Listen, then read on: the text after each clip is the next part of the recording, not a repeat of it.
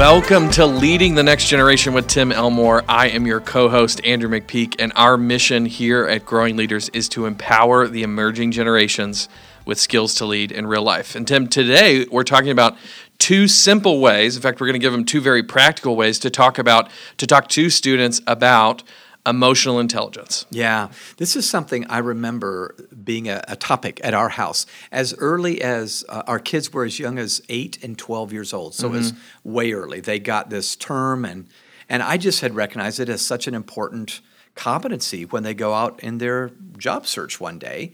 So certainly reading, writing, arithmetic are important, but this became a topic at our home. And it was never more clear to me than on a vacation we took. Okay. So it's just a simple idea. Maybe listeners, you've all had the same experience. But my family and I drove to Florida from Atlanta, Georgia. So it wasn't a long drive, but it was long enough that we needed to pack a bunch of stuff and drive for 8 or 9 hours. So we're packing the car, and by we I mean me. But that's the way it always goes. That's isn't right. it? So we had our trunk and back seat completely packed out. I mean, it was suitcases, it was cosmetic bags for my wife and daughter. Did I mention cosmetic bags? Yes, there was a couple of those. Yes, video games, equipment, books, magazines, beach gear, you name it, because we were going to go to the beach. We crammed it all in the trunk and the back seat, like I just mentioned. And while it all fit, we faced two measurable consequences on that drive. Number one, it was not comfortable. I mean, there was you had to get outside to breathe. It was just that full. So the discomfort of having a lot of bags made it not so fun. But then I noticed quickly we were filling up the tank a bunch more than normal. Interesting. We got horrible gas mileage because of the weight in that car. So nothing huge, but it just got me thinking during my vacation, if there wasn't a life lesson in this. Yeah. And it was just when we have baggage, it just makes our journey a little bit more uncomfortable, and we don't get as far, and it's heavy, and all those things. Absolutely. So anyway, three quick outcomes. One, it made our drive crowded and chaotic. Yep. That's for sure. Yep. Two, it made our travel slower and more difficult. And then three, it made our trip more expensive. And of course, everybody listening can go, yes, I totally get what you're saying. The baggage that we carry in our lives. And so I just realized we've got to really drill down on making sure that we're emotionally healthy as a family. And then, of course, this turned into curriculum and so forth that we get to use today. Yeah, absolutely. So I love that story, and I love that while this is happening to you, your mind is going as you're watching, the gas tank empty a little faster than you might normally expect.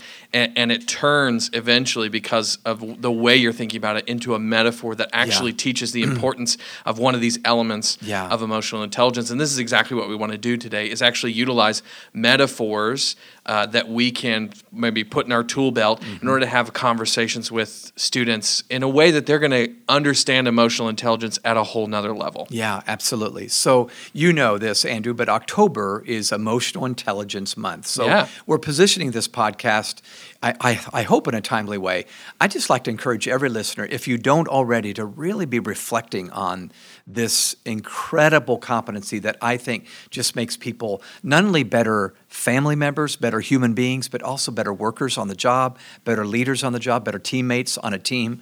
It's just paramount. And for us to only focus on hard skills instead of soft skills just makes us incomplete at best. Absolutely, absolutely. And the reality is like it's a little bit maybe silly to say we're going to focus for a whole month on emotional intelligence, but the reality is this is such an important topic that it's important that we take time every year and go, are we doing the best job that we can to have this conversation? Are we focusing on this issue enough? And where I would say there's probably several communities, several families sitting around the dinner table that are focusing on this really well.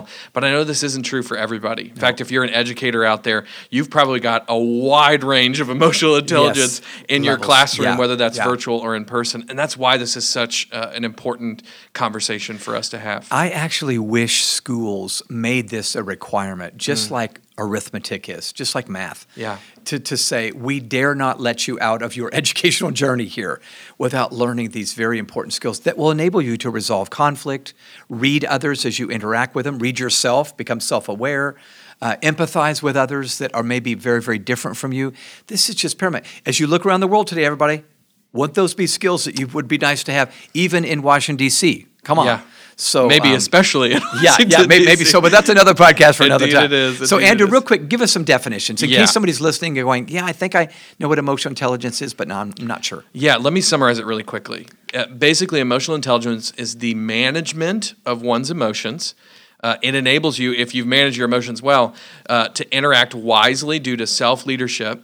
But it's also the capacity to effectively negotiate complex social relationships and environments as well, right? Somebody who has emotional intelligence is effectively managing themselves really well and regulating their own emotions, but also being able to read and lead other people really well too. In fact, we've sort of developed a moniker on this. Emotional intelligence is about reading yourself and reading others. In fact, it's a little bit of a form of literacy, which we want to talk about and make a case for in future podcasts, but this is why this is so important. Do students have the ability to read themselves and go, something's off today? I feel a way, and I need to figure out what the language is for this way that I'm feeling right now. And do they have the ability to read a situation and go, I think she's upset over there. How could I respond in a way that might be helpful to that person? And that's why these things are so important. Yeah. So I'm smiling, Andrew, because I'm thinking of an interaction. So at a tech school where the kids are basically learning technology. I was talking to an administrator, and we were talking about the fact that very often somebody that's highly intelligent with a high IQ might not have some of these emotional intelligence skills along that way. They've leaned so hard on their academic prowess that they never perhaps developed some of the other. Their GPA was so high they didn't need to do anything else. And one statement they came up with. I'm so sorry, listeners. I'm just talking. We were talking about, the females who were looking for, guys to date and maybe go out with, but it was just hard to find one that was relational, And the phrase came up, for the girls here, the odds are good, but the goods are odd. That's just how it was. So anyway, this is what happens when emotional intelligence is right, and it doesn't have to be this way. Absolutely. Okay. Well, that's why we're talking about what we're talking about today. In fact, we're going to use two metaphors. If you've been listening to this podcast for very long, you've heard us talk about habitudes. Habitudes are images that form leadership, habits, and attitudes. And we want to give you two of these metaphors. One that's going to teach more about the reading yourself, and another one that's going to teach a little bit more about reading others. That could just be, like I said, tools that you could put in your tool belt, utilize with students, and we'll talk about how you might utilize that in the future. But the story that you told is a part of that first habitude we want to talk about today. So can you talk to us about the lesson you put together after that experience? Yeah, it was the inspiration for this image. So for you that are new to habitudes are images that we use to teach life skills, social and emotional learning, EQ. Yes. And this particular image was simply called baggage fees. So on our trip, we quickly saw that while most cars have trunks where we store baggage, that trunk can only fit so much. Yeah. We crammed so much in, we realized that we actually had far too much baggage, just like we can in life. And in fact, if you think about it, Andrew, you and I fly a lot in airplanes, which is usually how I fly. Yes. But, you get charged for bags. Unless you reach a status that you can get free bags, taken with you. You have to pay money. And so it is. There are fees attached to baggage emotionally as well as when you fly on an airplane. So this image is all about a discussion to have with students where you talk over, is there some baggage that you're carrying around with you that really it'd be best to get rid of? It'd be best to process, maybe with a counselor or a wise parent, but to somehow work your way through it so you're not just carrying around your whole life and you have to apologize all the time for the quirky things or maybe the unhealthy words that you express that really are unnecessary. Absolutely. Well, one of the great things about this habitude, in fact, many of the habitudes and lots of skills around emotional intelligence is there's really fascinating studies that show what the cost actually is. What are the fees? And I think you're about to tell us about one of these really interesting studies that was done that shows what the costs actually are associated with this kind of thing. So decades ago, psychiatrists Thomas Holmes and Richard Ray once scoured the medical history of thousands of people. It was it was a medical research, but it turned into much, much more. Their goal was hoping to answer the question as whether stress might be linked to illness. And you and I both know It can be. We now know, that's true. So in 1967, over 50 years ago, these two doctors published their results as, and here's what they call it, the Social Readjustment Rating Scale. The Social Readjustment Rating Scale. Their findings include links between life changes, stress levels, and sickness. And they looked at shifts in our lives. So actually, they started using the term life change units. Whenever you're going through your life and you experience significant change, it could be a move to a new town, a breakup with a girlfriend, a divorce in the family, a terrible illness, any one of those. And by the way, it can be positive changes as well as negative. Change itself can bring stress. And that can cause us to not manage our emotions well. Can I just say it that way? Yeah. So again, family separation, adjustment in personal routines where the habits change in financial state, school transitions, etc. So Holmes and Ray report that all adjustments in our lives do cause a level of stress. The level of stress parallels both the significance of each event and each person's adaptability. So it can be your personality that's a factor.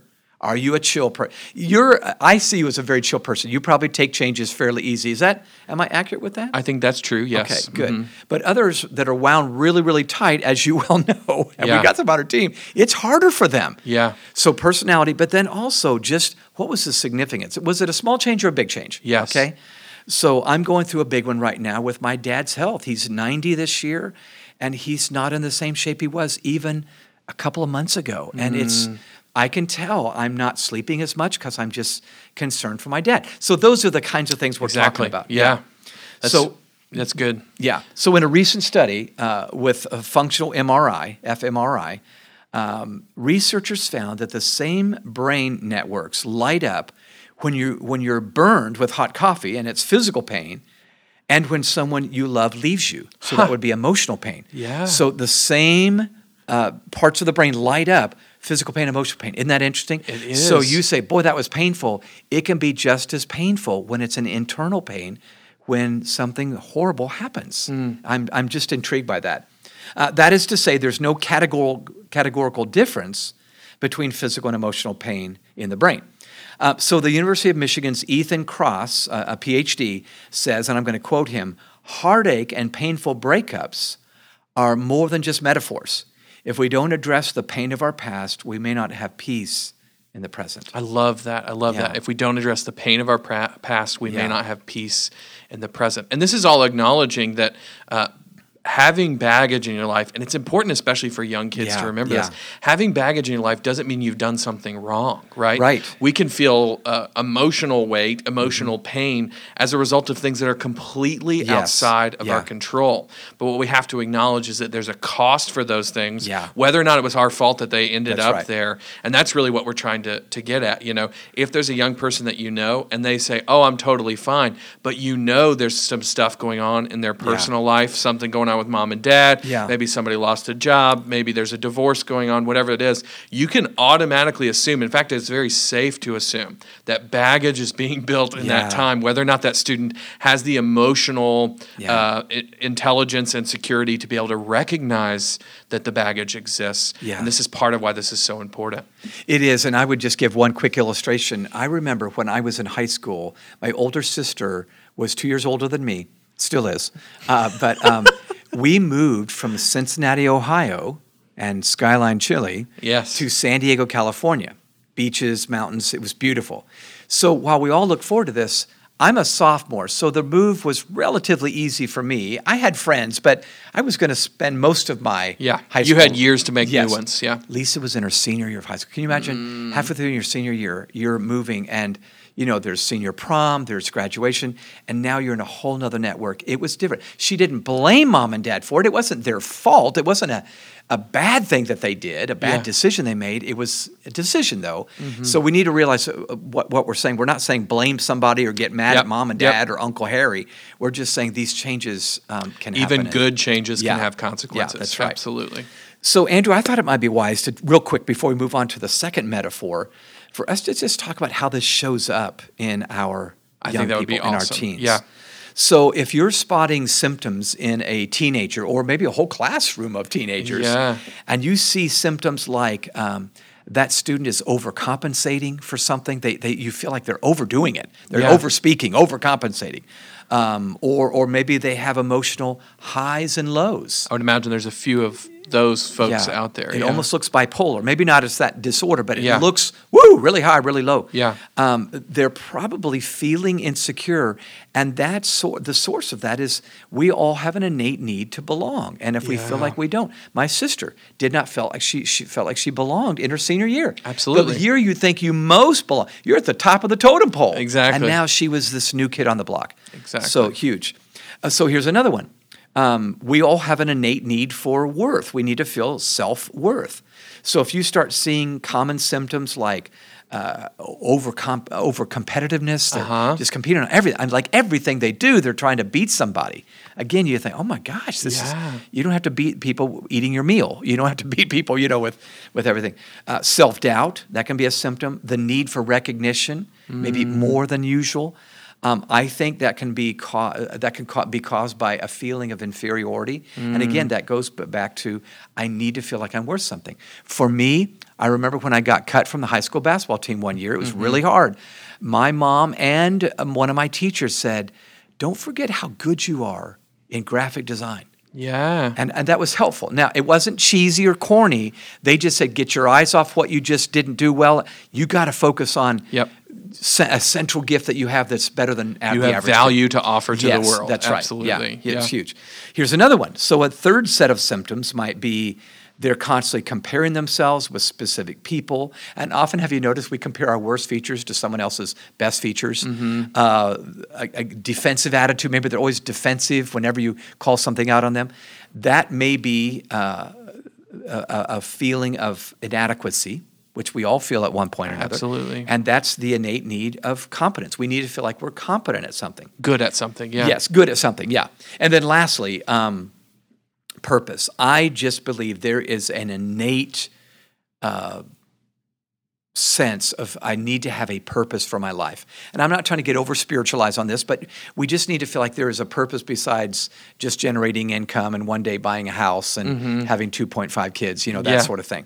So if that inward need is not met, we feel insignificant, and that will show up in symptoms like compulsive, driven spirit, sometimes defeat and depression. Yeah. But again, there's outward symptoms of inward needs that are not being met. Absolutely. So if you're one of those who's leading young people, remember when you see some of these things that students need to feel belonging. They need to feel worth. They need to feel competence.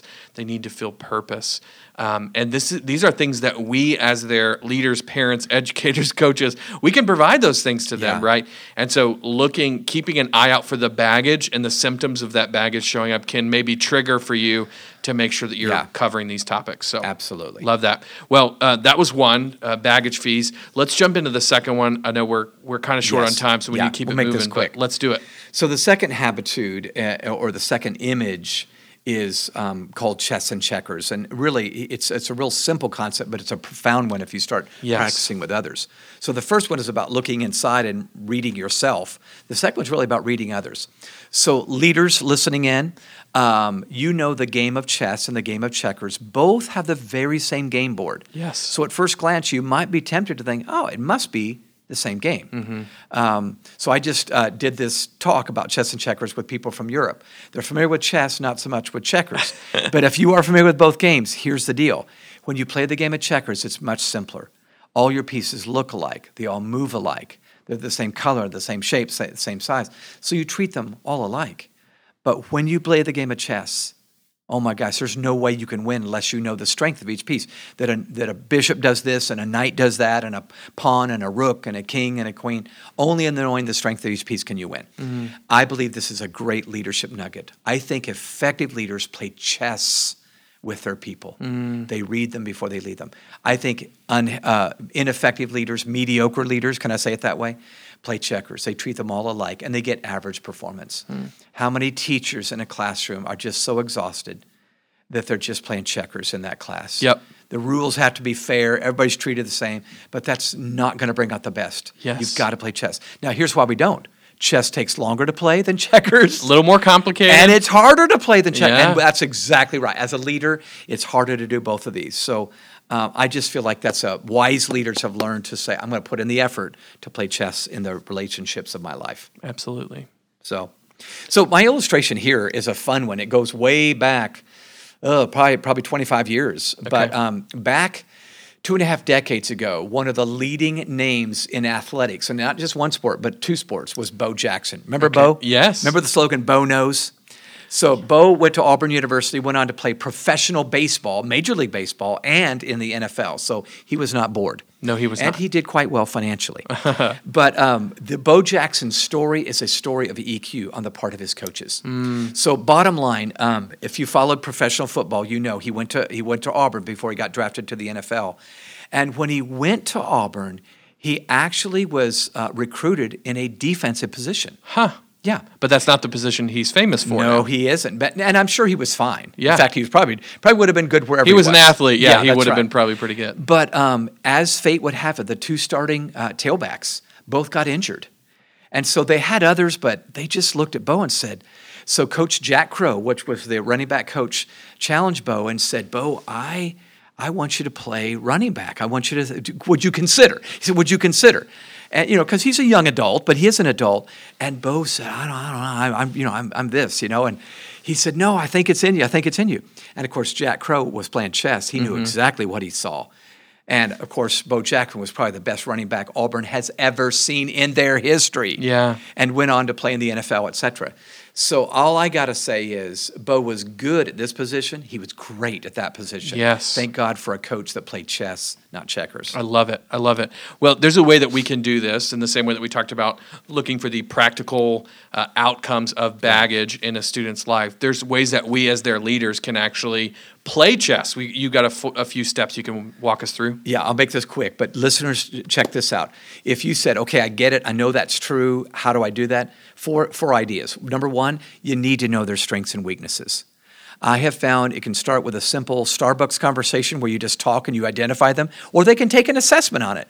But I think people are energized when they're in their strength zone, and they're de-energized when they're not, when they're in a weak area. We're just the worst version of ourselves. Absolutely. We're working on weaknesses. Number two, triggers. I think every human being has a trigger inside of them.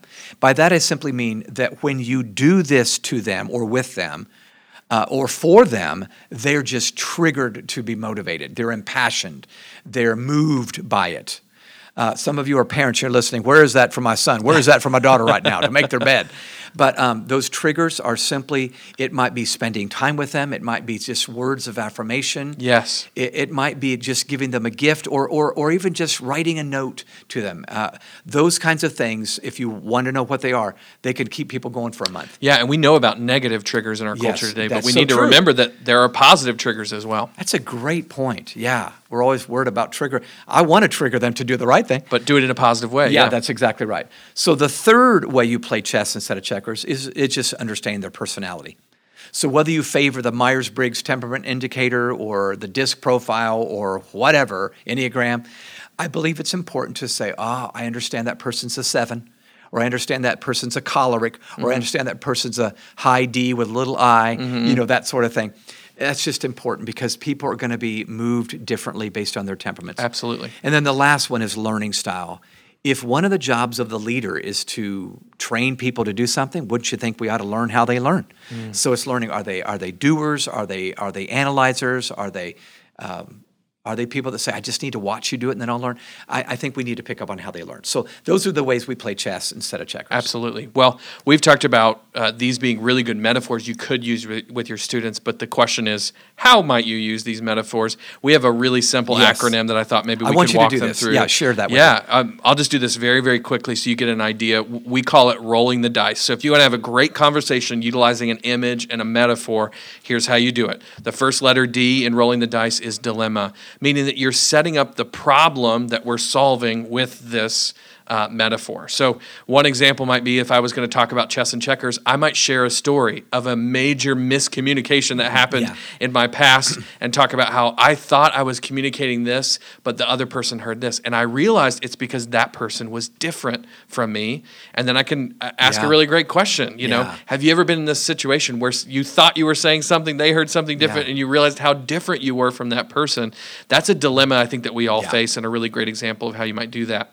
The next letter in DICE is I, and I stands for image. This is where you would explain the metaphor. So you talk about the image, you maybe tell a story like one of the ones you just shared, but the idea is to explain the concept to them. You then want that to roll into the next letter. C is conversation. Ask really great questions and let them talk. We always do our questions in a they, we, me format. So if you throw a personal question at them, are you good at playing chess and not checkers?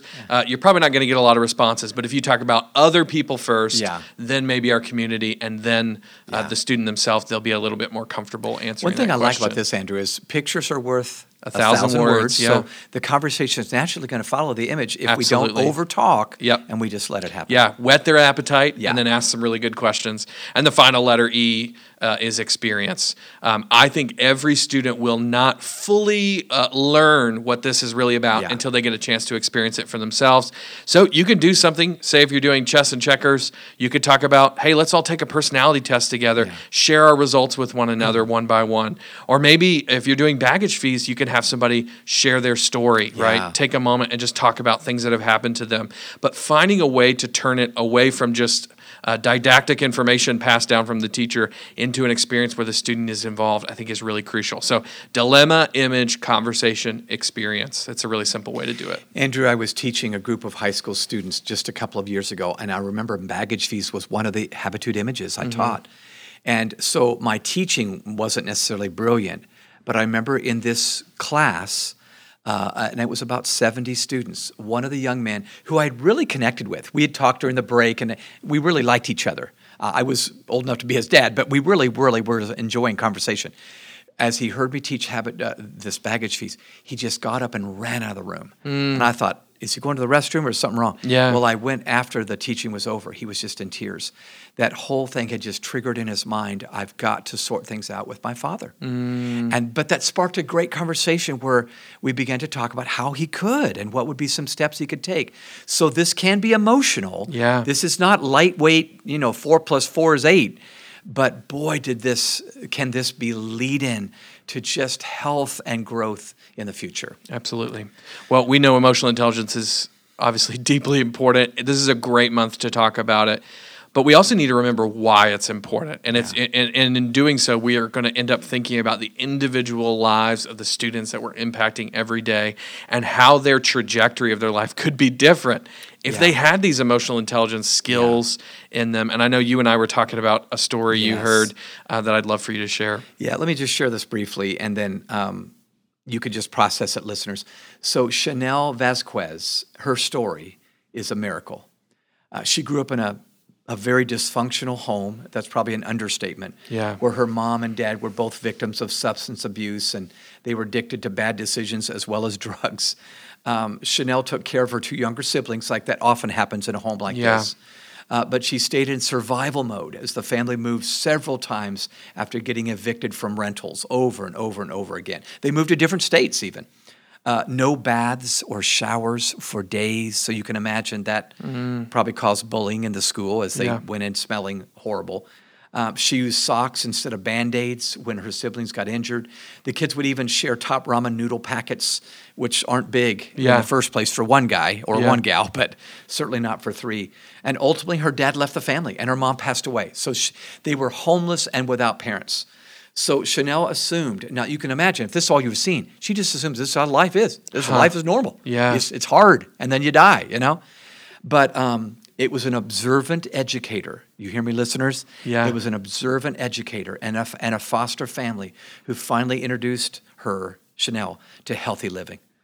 These tour guides launched a different narrative in her head. And Chanel said later, after 3 years of continuous grief and anger, I realized that I was doing the same thing my mom had done. I was in this cycle of grief and only living in the past. So the story goes on and on and on, but let me just summarize it this way. I've got a direct quote from Chanel that I think listeners you'll enjoy. She later summarized her new perspective offered by her teachers and her new family this way. She said, I started loving myself. That's huge. I've grown closer to my dad and have made sure to set a good example for my brother and my sister. I worked hard at school and became dedicated to becoming better at everything in life. Recently, I finished high school in the top 10 in my graduating class. I'm the first person in my family to graduate high school. That's crazy. Yeah. And then, in addition, I was awarded a $50,000 scholarship to college, where I went on to study how to help people who suffer from alcoholism and addiction. Wow. I want my legacy and that of my brother and sister to be different than what I had seen in my past. Isn't that great? That is great. So this is what emotional intelligence growth can do. Obviously, she was an intelligent young lady. No doubt. It's what needed to get unlocked was the emotional intelligence, her learning to read herself, learning to read her brother and sister. Yeah. That's beautiful. Well, obviously, we say this all the time, but what these students are capable of, if we're able to help them overcome the hurdle of missing emotional intelligence, which happens all too often in our world today, I think what they might be capable of, what they might achieve, the success they might come by could be unbelievable. So that's what we're all about. Well, thanks so much for sharing this. We shared 2 of our habitudes. We have a whole bunch of them. And in fact, both of these habitudes show up in our social emotional learning program. Yeah. They also show in habitudes for connecting with others. Yeah. So they're really fantastic images and conversations that you can have. If you're interested in learning more about Habitudes, it's offered as a curriculum which you can use in a virtual platform called Habitudes Online. Head on over to growingleaders.com, click on Habitudes. You'll learn all about it. In fact, you can even use it for free. There's a free sample on there for you to use. So I would really encourage you to check that out. That might be just the tool you need to start teaching emotional intelligence, but you're using the power of an image, which we already know students utilize images and stories every day anyway. So check that out, growingleaders.com. Click on Habitudes, and you can find out more about that. Well, as always, if you would rate this podcast, give us 5 stars wherever you get your podcast. That gets the word out about what we're doing here. In fact, if this was helpful for you, feel free to share it with a friend. If you think somebody else needs to be focusing on Emotional Intelligence Month, this might be a perfect podcast to share with them. We would love it if we could connect with you on social media. If you want to follow us at Growing Leaders and at Tim Elmore, we're pretty much everywhere you are. And then lastly, if you've got ideas for this podcast, subjects you want us to cover, people you want us to interview, shoot us an email. It's podcast@growingleaders.com. Tim, thank you so much for leading us in this conversation today. Thank you guys for focusing on emotional intelligence during this important month, and we'll look forward to seeing you soon.